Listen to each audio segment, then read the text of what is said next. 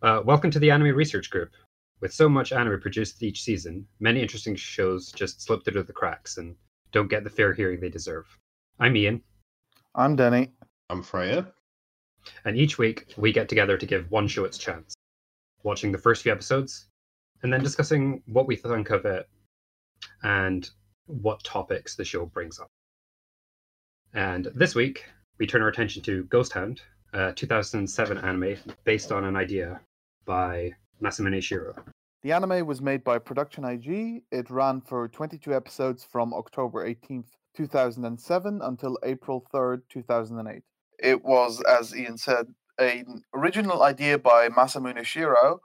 However, while he originally conceived of it in 1987, it did not debut until Production IG's 20th anniversary project.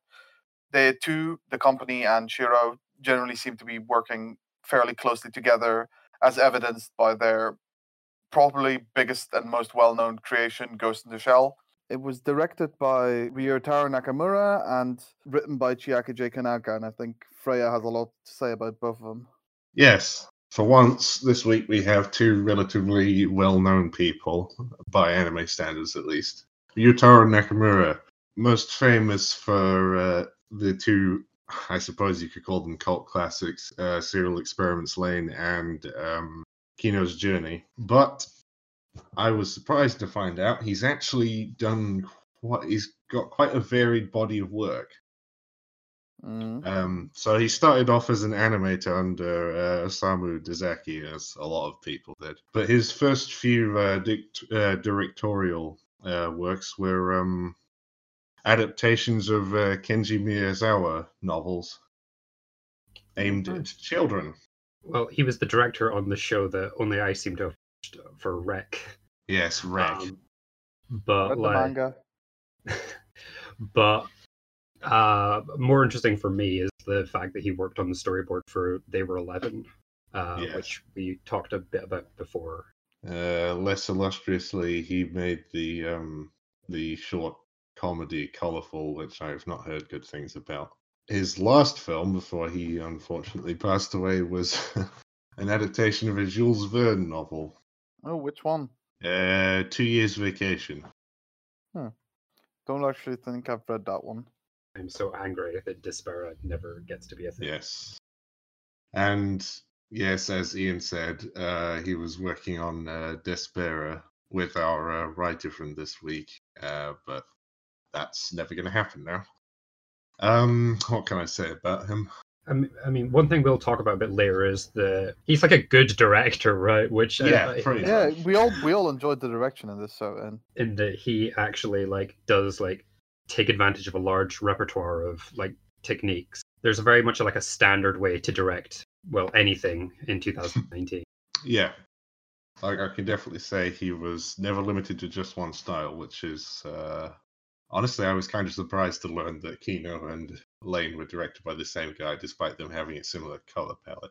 He's also someone who values sound a lot. Yes. Which should be obvious. On that note, we should probably thank Yoto Tsuruoka, who was the guy who actually did the sound for this show. Who we have mentioned before, because he did the sound for Boogie Pop Phantom, unsurprisingly. Yeah, and Kino, and presumably all the other shows we mentioned. And Serial Experiments Lain, and all of Monogatari, and lots of other things. Sound directors get around in this industry. Now, do you want to start the Chiaki J. Kanaka cast now, or do you want us to wait to keep that until later? No, we can talk about him now. So, Chiaki J. Kanaka, probably the third most famous anime writer, and there's a very big gap between him and the two most famous. Would you like to name the order of the top three then? Well, one is definitely Gen Urobuchi. Yeah. And two is Mario Okada.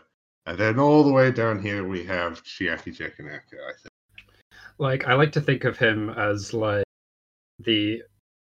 Makoto Shinkai was in terms of directing a few years ago. It was just there's the steady cult of people who really into Chiaki J. Kanaka, and then he just needs that one huge breakthrough thing to make him good. Yes. It's funny because Kanako as well is somebody who's got quite a varied body of work. We go from Devil Lady to the old Helsing to Digimon Tamers, Giant Best Robo, Digimon. and yes, Magic Users Club, and then the things he'd been more well known for, like Lane and Textilize. And he wrote episodes for Princess Tutu and Mononoke. Yeah, he gets around in the pretentious bullshit section of anime, which is my section. So I even though I can't say I like everything he's done, it's always interesting. I mean, I have very little to say about Chiaki J. Kanaka besides the fact that I think I've seen like all of the original 5 seasons of Digimon more than once, and I think it is widely agreed among the Digimon fandom that while everybody has their preferred season, just plot-wise and thematically, Digimon Tamers was the most interesting, thought-provoking, and Digimon Tamers was aimed at a little bit more of a mature audience than the previous 2 Digimon seasons. Like you could enjoy it just as much as a teenager than you could have as a younger child, which is what the first 2 seasons were primarily aimed at. Yeah, I think the only thing that like probably is worth mentioning that we didn't, he would consider this his favorite screenwriting project. Yes. Which is interesting. He likes to write shows about mental health, which is funny because I don't think he always has the best depiction of it. But there you go. He wants to do it from a particular take, Yes, which might not be the healthiest take, but I like to watch it regardless. Same. Yeah, I mean, at least it's interesting. At least it's not generic, as you've already said, Freya. Yeah. I'd much rather watch something that's heavily flawed but interesting than another generic show. I think heavily flawed but interesting sums up Textilize perfectly. Man, that's a show I need to watch again. I mean, just put it up on a future episode. Okay. You know how the first episode of this didn't have dialogue for like 5 minutes? Yeah. I think the first episode of Textilize has 3 lines of dialogue in the whole thing. Well, that's certainly something. Yeah, so with that, it's probably a good idea to briefly go over 3 episodes, which are the ones we watched, and try and cover kind of what happened, which is actually kind of more difficult for this show than I think a lot of the other things. Because, I mean, how do I want to say this? I don't want to say that it's not plot-driven, but it's very much like an impressionistic or like sort of thematic depiction of what it's trying to do, rather than like let's go shit some bad guys. But first we need to get the magic gun to do that. Yes, it's a slow burn mystery, which is more about exploring the characters. I'm doing the end bit at the beginning. I'm an idiot. So with the first episode, like the first thing you sort of get is sort of flashbacks with the sort of no dialogue, just sort of going heavy on the soundscape, and you just get to see depictions of what we take to be scenes from his memories or from his dreams. By him, I mean the protagonist of this show, Taro Komori. Taro Komori, voiced by Kensho Oe. Probably best known in Japan as the voice of Harry Potter, but we would know him as Giorno Giovanni from JoJo, Kuroko from Kuroko no Basket. So he's been the lead in a lot of stuff. Yes. Yeah. This is a much more reserved role than either of those. Yes. Definitely. When we first sort of see Taro, he's like talking into like he's kind of just like awoken from this sort of dreamlike state and is just recording his impressions of. We get like a little bit of an introduction to his family. For a classic Lane style awkward dinner scene. Anime has so many awkward dinners. You can't have a non-awkward dinner scene with Gendo Ikari. That's true. And it's clear that there's some sort of like tension going in the background. Like it's not a business that they think he's going to like stick around when he gets older. It also leads into the other big drama point at the big mystery of the season, which is Taro's kidnapping 11 years prior, where he and his sister got abducted by some unknown man, but his sister died while he managed to come back alive, which is still a sore point clearly for his family and himself. I don't think they say that through exposition till episode 2, right? I think that's correct. What, the kidnapping? I thought it was. I mean, you can figure it out, obviously, from the visual language or whatever, but it's not said explicitly until episode 2. Yeah, and the next thing we get is him going. It definitely seems like he doesn't go to school quite as often as Yes. a person is required to go to school as. But as he arrives at the classroom, we see someone in a very unusual uniform for the school. It's more of a tan, whereas everyone else is wearing black. And he's looking interestedly at the main character. This is Masayuki Nakajima, who is new to the school. Yes, we'll have lots to say about him. But right now it's just the classic. They walk past and they're like, "Oh, this person's interesting," because the camera lingered on, and they seem interested in them. And then everyone is sort of getting all excited because a third main character, who is this sort of delinquent character, Makoto Ogami, has also decided to go to school. Big day for all the people who don't usually show up to this school. In classic first episode style. Taro is not a very attentive person. He has problems staying awake in class. He gets these weird dreams, which is when we realize that the things we saw at the start with these sort of ghostly eyes appearing are him. And he goes up through and out of his body and then out and starts floating through the roads in the country area. The first episode is also aptly named Lucid Dream. Yes. And that'll give us time to see a little bit more of the traumatic experiences, when there's this sort of dark giant locking him in some sort of underground container, which seems to be a trauma point relating to the kidnapping. We also very briefly see our final protagonist, Miyako Komagusu, who's we don't see a lot of in this episode. We see her twice, I think. Once while she's walking up the stairs to the temple where she lives, and she once stares at thingy.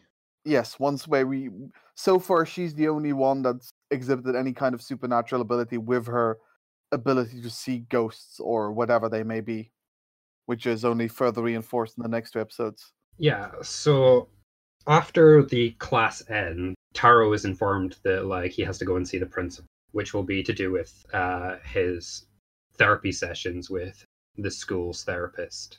But he gets caught halfway, and before arriving there, and Masayuki stops to be, hey, you're Taro, aren't you? You're the guy who got kidnapped, thus showing us that he's going to be obnoxious for the next however many episodes. Yes. Yep.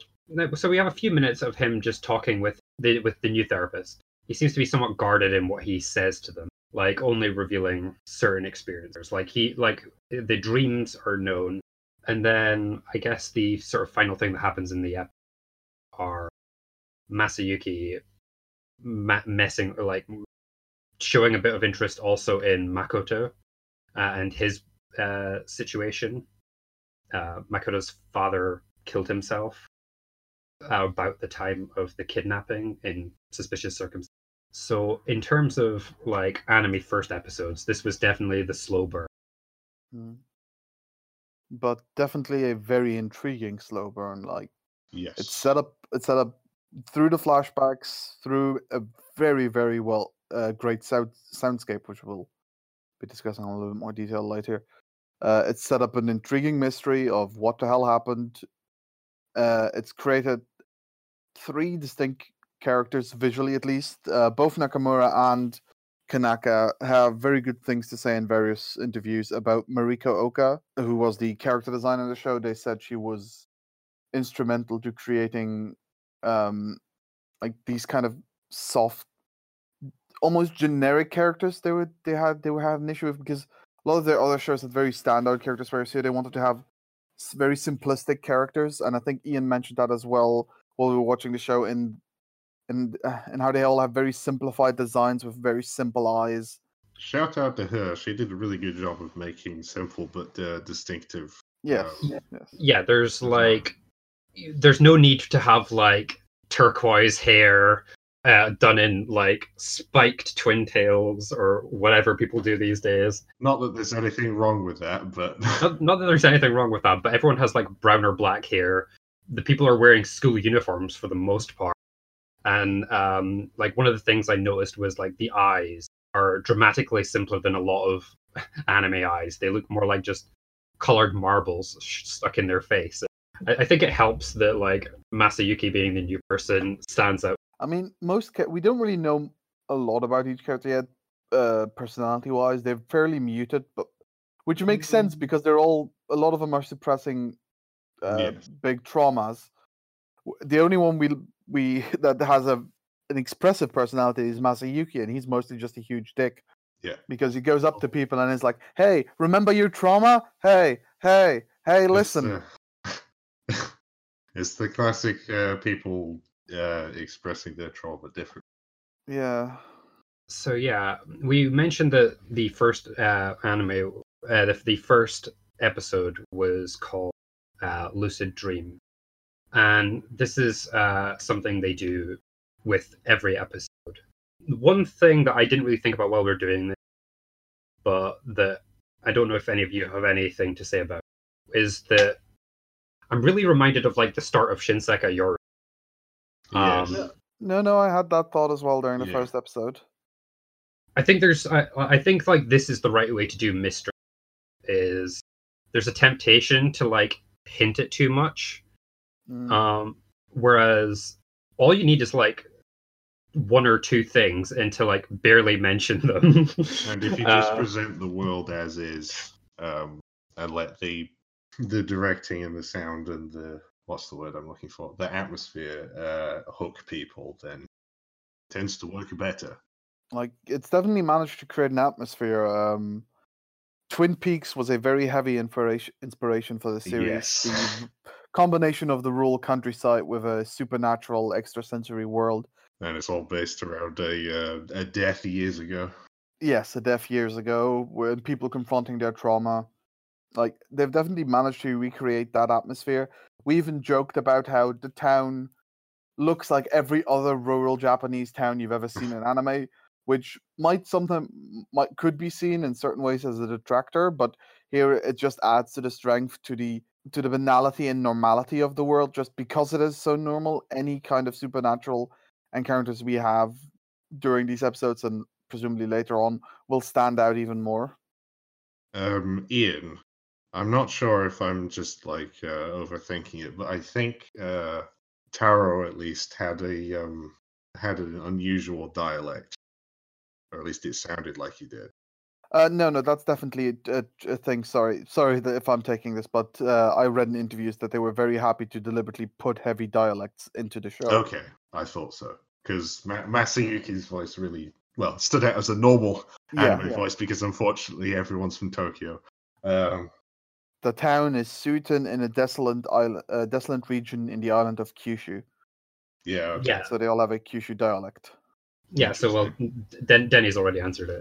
Yeah, that's good. One of the things we mentioned before was that the first episode was Lucid Dream, and this definitely seems to be this is a thing they do.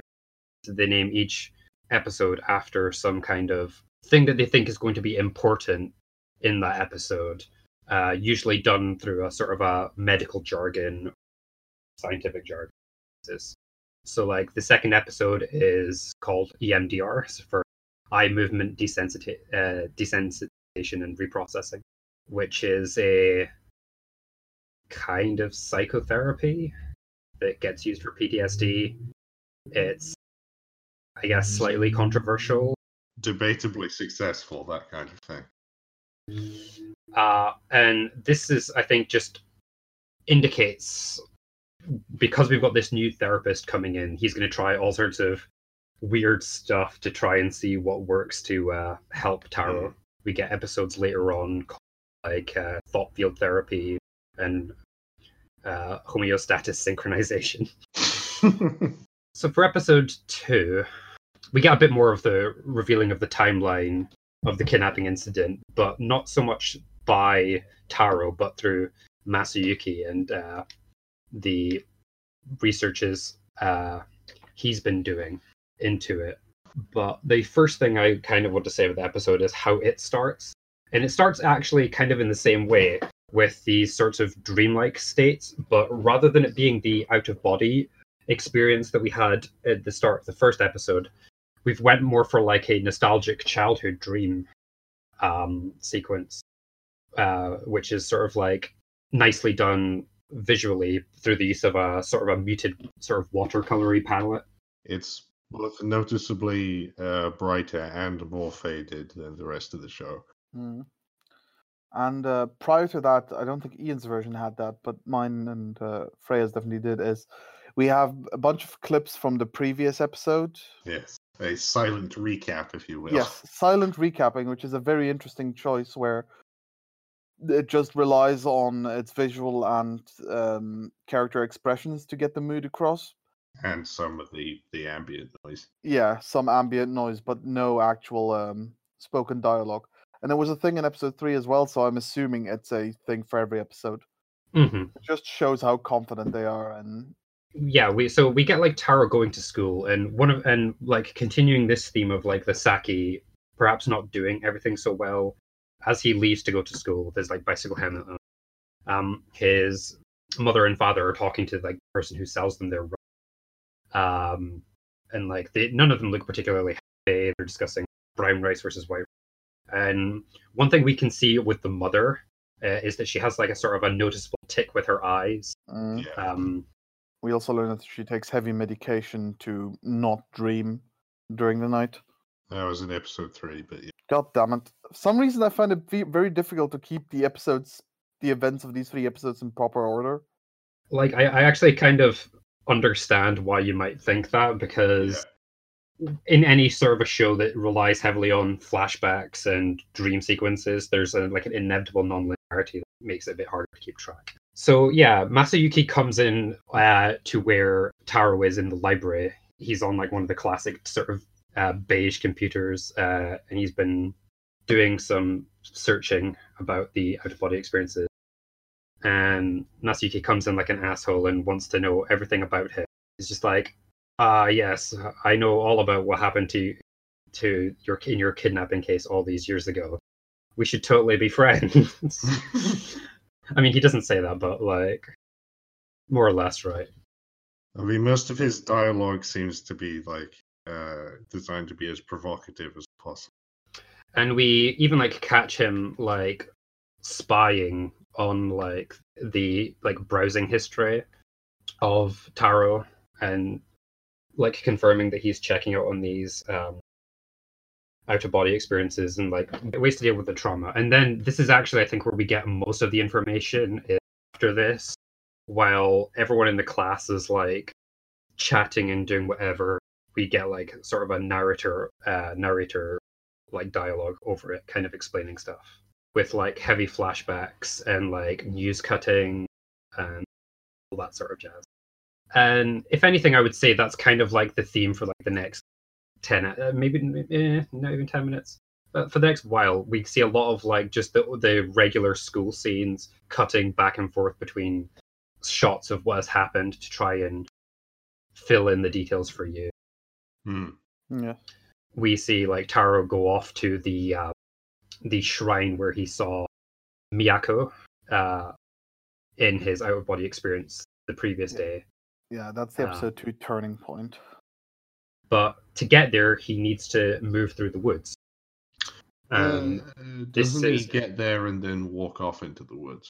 Yes. And this is where we get like the next experience. It's like we think it's him walking through. He's and then we get all the weird spooky shit happening. Like the the girl with the black hair who looks like a Japanese doll morphing into some sort of ghost thing. And then as he runs away, he, if anything, sort of like runs through himself, is kind of how it works. Yes. We also once again see the giant we saw in episode 1, like the black giant that was used as a stand-in for the kidnapper he doesn't remember. I think we would sort of describe it as he's probably not. I think this is actually where we get to see like a different side of his character. He's actually Taro is actually like kind of childish and sort of almost like generic anime protagonist, and he's got the like exaggerated pouting and stuff when he tries to get information out of Miyako, and she's just like, "Sa," and he's like visibly frustrated by it. She's like, "She saw me, damn it." I actually liked, because I don't know, it felt more like a. It is like generic anime protagonist, but it felt more like a flaw, like a realistic flaw in this case. Just I mean, he is how it only was 14. presented. Well, Yeah. like I say, I would generally criticize it because I feel that the way it's often done is it's an exaggerated feature of someone's personality done for like Yes. maybe comedic effect, or it just seems to be a thing that happens in like because it happens in like Japanese dramas, and you see Japanese celebrities do mostly like of the sort of younger female. Mm. Whereas for him, yes, it comes out a bit more naturally, but it's not too exaggerated. And well, yeah, he's a teenager. I actually think this is also where I think it's in this episode where we learn one of what I find to be one of the most interesting things about Taro is namely that what we learned that some of his memories are missing, which only makes sense, but that he's deliberately searching and trying to confront whatever it is that is missing to figure out what happened, rather than trying to bury it further. Like that evidence is the kind of strength he has. Yeah, totally. And they convey this visually as well. Like there's certain like camera tricks that they're using to indicate certain things. We see like a lot of faces are blurred out in particular. There's like all these sort of like grainy filters and stuff. And yeah, like there's only like a few things remaining in that. We get like a little bit of Masayuki chatting with one of their other classmates about all the weird shit that's happening, or has happened, rather. And we get like a little sneak peek as to what the deal is with Makoto when we see him playing his guitar. So overall, the second episode is mostly been about filling us in with on like the key context we need to know, at least for Taro's trauma. Which is, it's just I prefer it when shows do this, where the first episode is more of hooking style or whatever, and then the second episode explains the context, at least somewhat.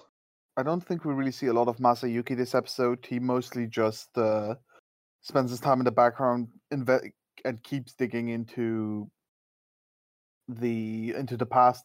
But we do get a hint at his trauma in this episode, where he has a conversation with another student from the school on top of a bridge, and he looks quite fearful when he looks down for a second. So we can immediately learn that he has a trauma, a fear of heights somewhere. Although we don't know why yet. He also commits microaggressions constantly. Yes. Like it's weird because he's clearly not set up as to be like the most like, ooh, this guy's dangerous character. That's Makoto. But he's just kind of like I don't want to call him an asshole, but he's definitely like oblivious as to how his actions affect other people. It's hard to tell if he's oblivious or if he's just an asshole. Like, for me, what his character design scream is he's the rich young son of a well-off family who uses his money to buy stuff and is going to get punched in the face sooner or later. Which the third episode seems to confirm somewhat. Yes. Yeah, I guess it's up to you as a person willing to like give the more charitable interpretation, which is I would definitely not give the charitable interpretation. Or if you're going to be he's deliberately pushing people's button.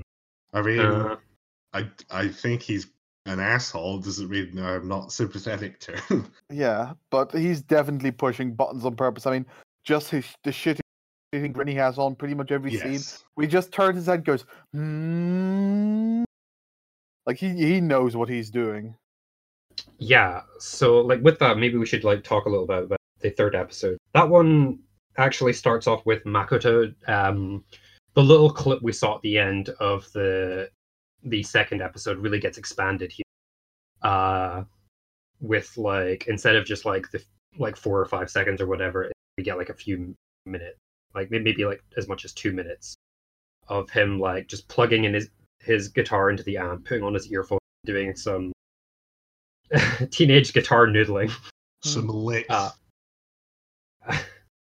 Like definitely not the most tuneful at times, but like not unproficient. It sounds like an amateur. With his weird penis guitar. Yes, his guitar does look a bit strange.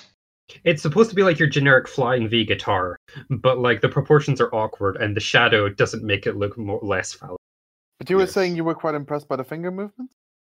Yeah, one of the things I noticed is they did actually seem to give like a reasonable attempt conveying him playing the things that he should be playing. Like he bends his animation bends the strings when the sound of the strings bends. The notes change at the right time. And then we follow up with a weird scene where for some reason Taro is at Masayuki's house. I do like the VR segment looks like intentionally worse than the normal flying scenes. Taro is trying out Masayuki's headset, which he uses for exposure therapy, which is also the title of the episode, Phobia Exposure. But I just want to say that I find it very odd that Taro, having known Masayuki for 2 days, where he's mostly been a creepy asshole, would decide to go home with him. But I guess if you live in the boonies, somebody coming out and saying, "Look, I've got a VR headset," that would be probably a pretty good reason for you to go with him. Also, Taro doesn't seem like he has any friends, so that's true. I don't know. If I was in this situation, I'm not sure if I would go, but I don't know. I mean, I feel like I would have punched Masayuki by now. The CG thing was like really noticeable because I think we said it was like, oh, these are some weird looking CG trees, and then it's like, oh, all right, it's VR, okay. Like my first thought was Dragon Quest for some reason, which is probably intentional. I don't know. Somehow Masayuki has access to the Oculus dev kit from 2007. Yes.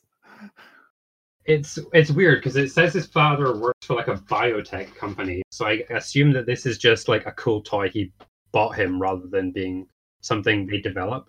Well, apparently Kanaka mentioned in an interview that the theme of biotechnology is a really underlying and recurring theme of the story. Okay, I guess that's happens. So I guess that gets introduced here. Mm-hmm. I'm not sure it really materializes all that much otherwise in these first few episodes. Yeah, so he does manage to convince like Taro to go along to the hospital where he was held kidnapped. Mm-hmm. Like they're gonna go later on, and they're gonna get their bikes and they're gonna go solve a mystery. We also see that Masayuki isn't just doesn't just have vertigo, or it's more complicated. Yeah, it seems to be. Well, we see a sort of red colored flashback of somebody standing in front of a chain link fence on a roof in a school. So if we know anything about anime, that means somebody probably jumped who was close to Masayuki, and he's traumatized because of that. We see him run up to the fence and then look through, and then he sees himself, and he has no eye pupils or whatever. He has no eyes, and he must scream. I guess the implication there is that he's blaming himself for that happening. So presumably his friend jumped off. Makoto and Masayuki and Taro all meet up at the shrine, which I thought actually was going to indicate that all the main characters were going to go on this, but I guess that would have been a bit too convenient, even for an early episode in a season. Mm-hmm. And oh boy, Makoto is pissed. Like they meet at like the shrine is located on top of like one of these really long stone staircases you often see in anime, and Makoto threatens to throw Masayuki off all the way back down and kill him. We see another side of Taro here, which is the like sensitive, empathetic side, because he's specifically like, "Don't do that." He's scared of heights. Instead of, "Don't throw it down there and kill him." And then thankfully, Miyako comes along and tells them all to fuck off. Yeah. Yes. Then there's some wandering through the woods down towards the hospital, and we get a lot of like weird camera on the street type deal going on with like talking with various people in the school. This is presumably all done from Masayuki's point of view. Yes. With like, well, I heard that there's some stuff going on at the dam. They have a dungeon down there. Something about a curse. Someone went into the secret room and died. That sort of it.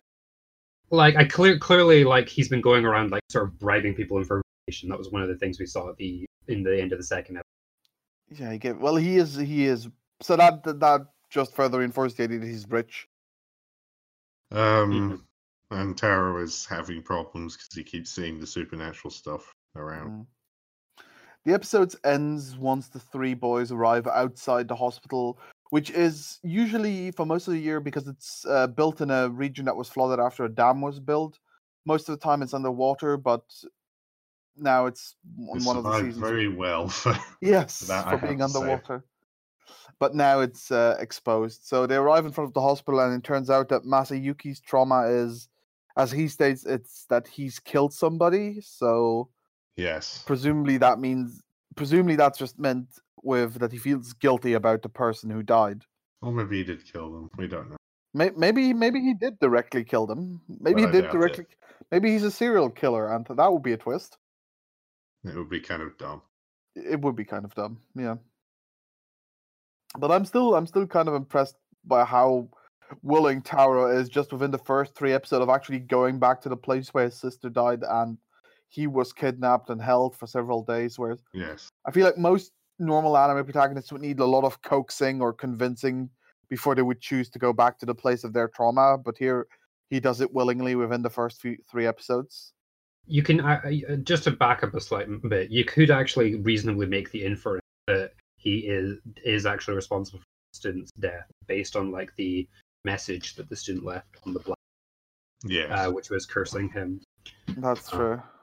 And like he sort of like maybe he didn't like make them kill themselves by like pushing them, but like if you make someone feel so bad about their thing and then don't stop them, you basically did it. Yeah, I mean, I did say his character design makes him seem like a rich young asshole. So maybe he was a massive bully who bullied the kid till he committed suicide, and that would be certainly a reason for his trauma. Or he was a friend who just, which is a thing you very often see in manga when you do bullying stories. It's the friend who doesn't speak up for you anymore, and then they meet years later, and then something happens. Yeah. So that was the first episode of Ghost Hunt, and I think it's fair to say we were all very impressed. Yes. Before we move on, I would just like to point to that there is a character in the cast called Snark. Okay. Shout out to Snark. Well, I think we already talked a lot about the themes of the show, and I think what we will probably spend a lot we could talk about now is the actual filming, visuals, and of course the soundscape of the show. And I'd just like to start off by saying that I was very impressed with the cinematography, which I mentioned as we were watching it, in that, as Freya said, it uses a lot of slow takes, but it also uses a lot of characters just kind of floating, where we don't see them moving up and down, but they just move left to right or forward and back.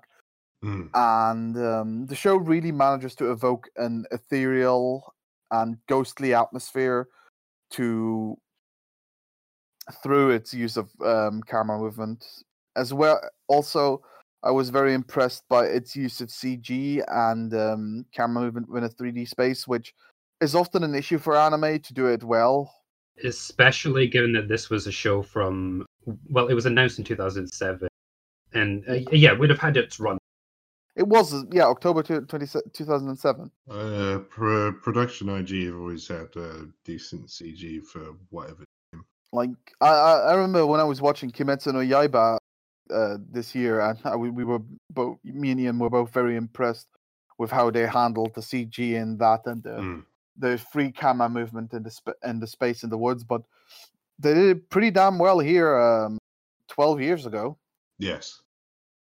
One of the things that I pointed out that is it uses certain visual cues to indicate certain experiences. Like when he's having the out of body experience, we usually have the, do you want to say, like, call it like a fisheye lens type look to it, where like all around the edges it's very blurry. Yeah. When it's a nostalgic thing it's trying to invoke, well, maybe not nostalgia, nostalgia is the wrong type of word, but definitely like something that's meant as like a more positive memory, we go for the brighter watercolor look. It's kind of a very muted palette a lot of the time, but there's a good choice of like visual filters, which we've seen from like Nakamura in other shows, right? Yes. Like Kino has the sort of VHS scanline filter. Yes. When you arrives at the school, everything's just sort of like brighter, as if just like it's like we've got like floodlights filling the place with just this bright white light. I mean, the thing is, the school light isn't like it's not like a warm bright light. It's like a harsh, well, kind of harsh bright light. Yeah.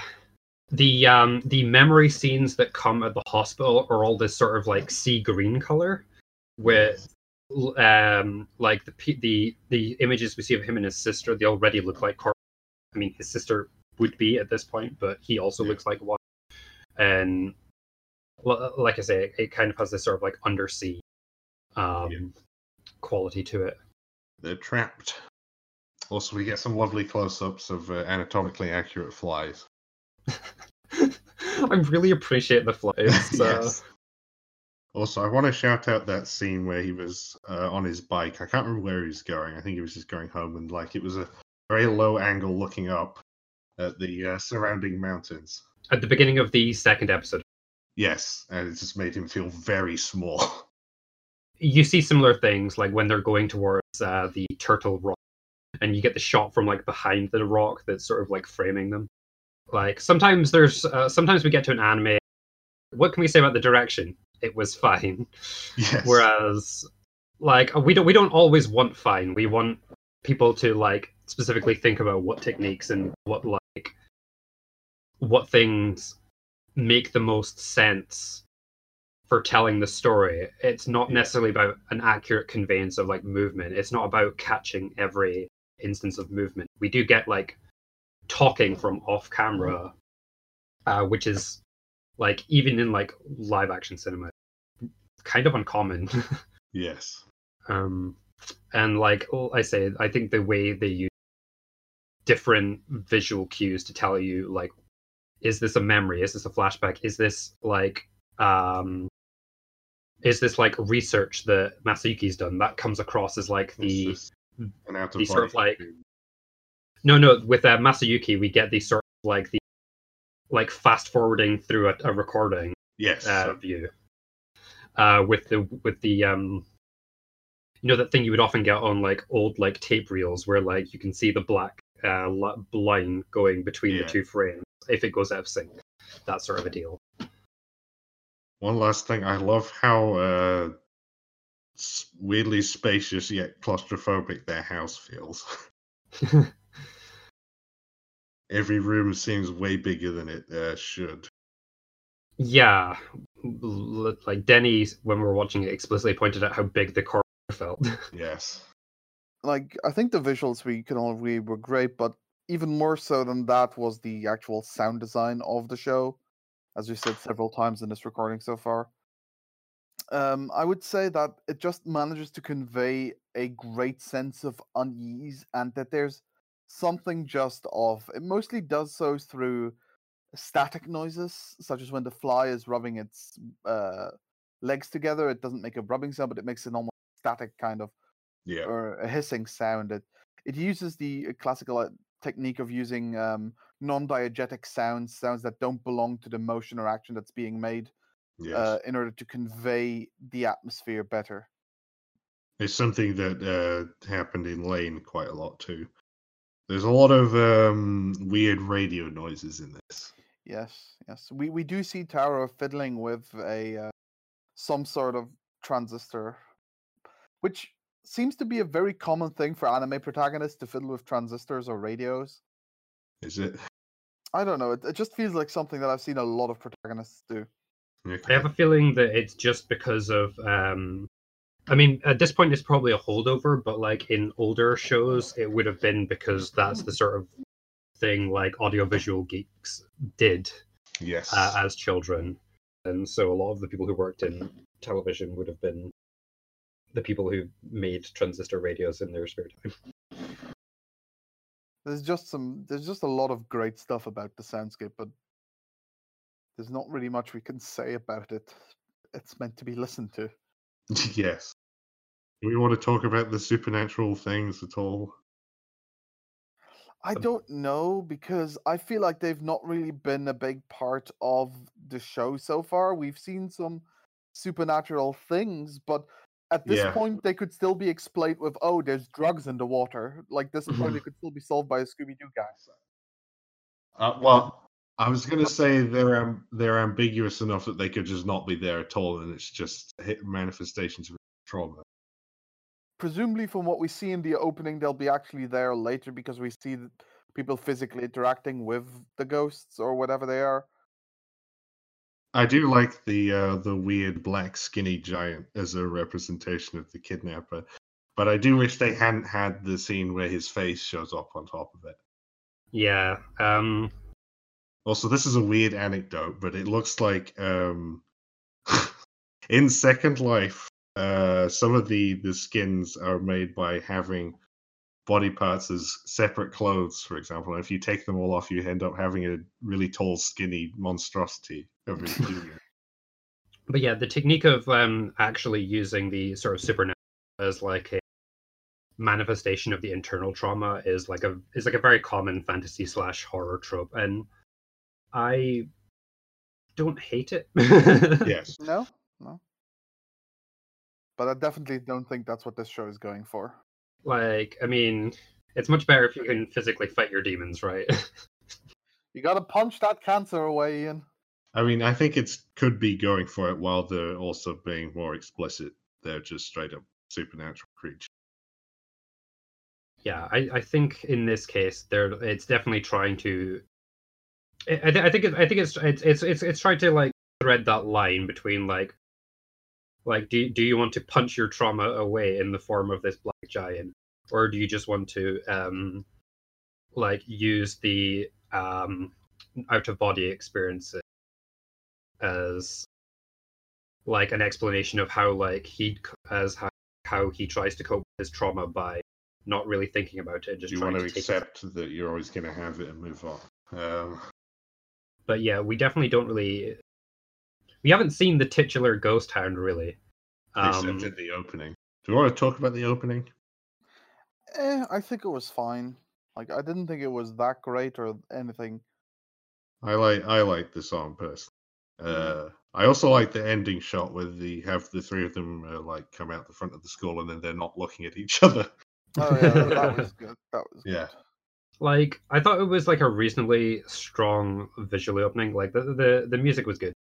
The only thing is, there was like too much of like the ingrained anime. We need to show tons of different shots of the main character. Yes. When they could have really just kept going with some of these, especially because it causes color palette changes at some points.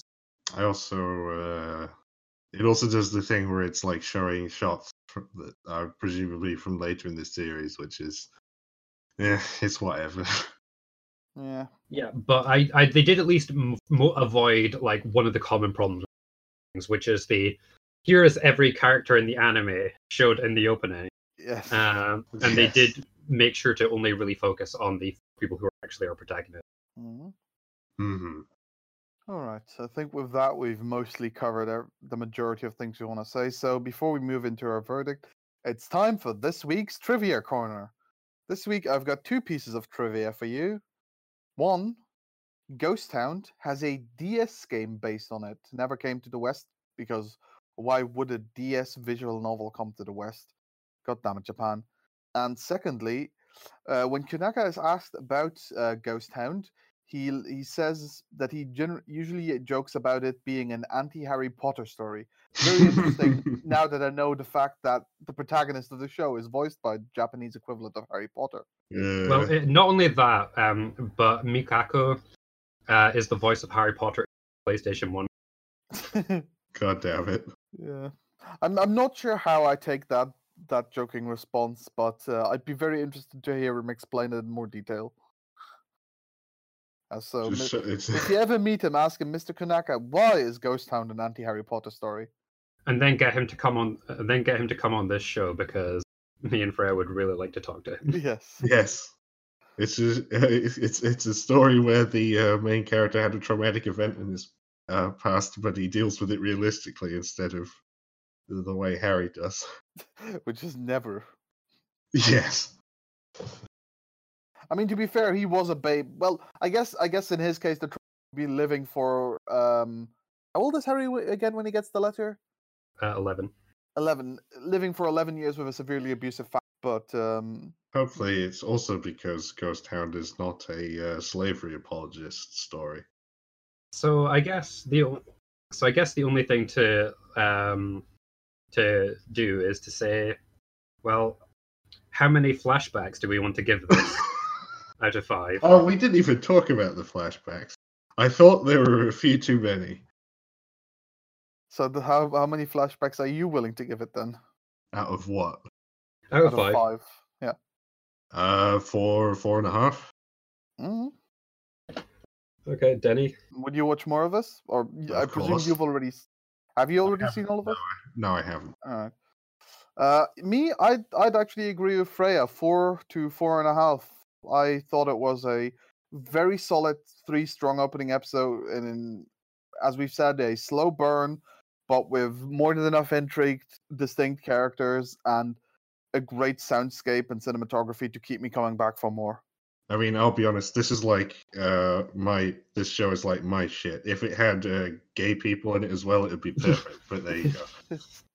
Like I think it ticks pretty much the majority of your boxes. Yes. Yeah. We need like the gay ice skating or the tanks or them to sit around and just talk about chocolate cornet for one episode for me to really put out 5 stars. I wonder if we could make it if we could create an anime that would tick every single one of our boxes combined. Yes. And what that show would be. I'm pretty sure we can. But for me, I definitely think that I'm willing to just say 4.5 flashbacks out of 5. Mm-hmm. I mean, yeah, I don't know why I said 4 to 4.5 because it's definitely 4.5. So, I think that means we're all very happy with Ghost Town. Good job, Nakamura and Konaka. Oh, we found one that we all wanted to continue watching. Yeah. I mean, I'm unlikely to go to be doing so, but I wouldn't mind. Any of you going to continue actually watching it? Yes, I'm not sure when. Ian? Like, probably, right? Like, this has actually been on my list for a long time. The fact that it's taken me this long actually makes me a little disappointed. Yeah. Yes. All right. Next week, it's my choice this time. And I think I've got something very interesting picked out. We're going back to the past. And next week, we're going to be watching the first 3 episodes of The Rose of Versailles. Oh. Well, that's actually a good choice. Nice. I like that. Good night, everybody.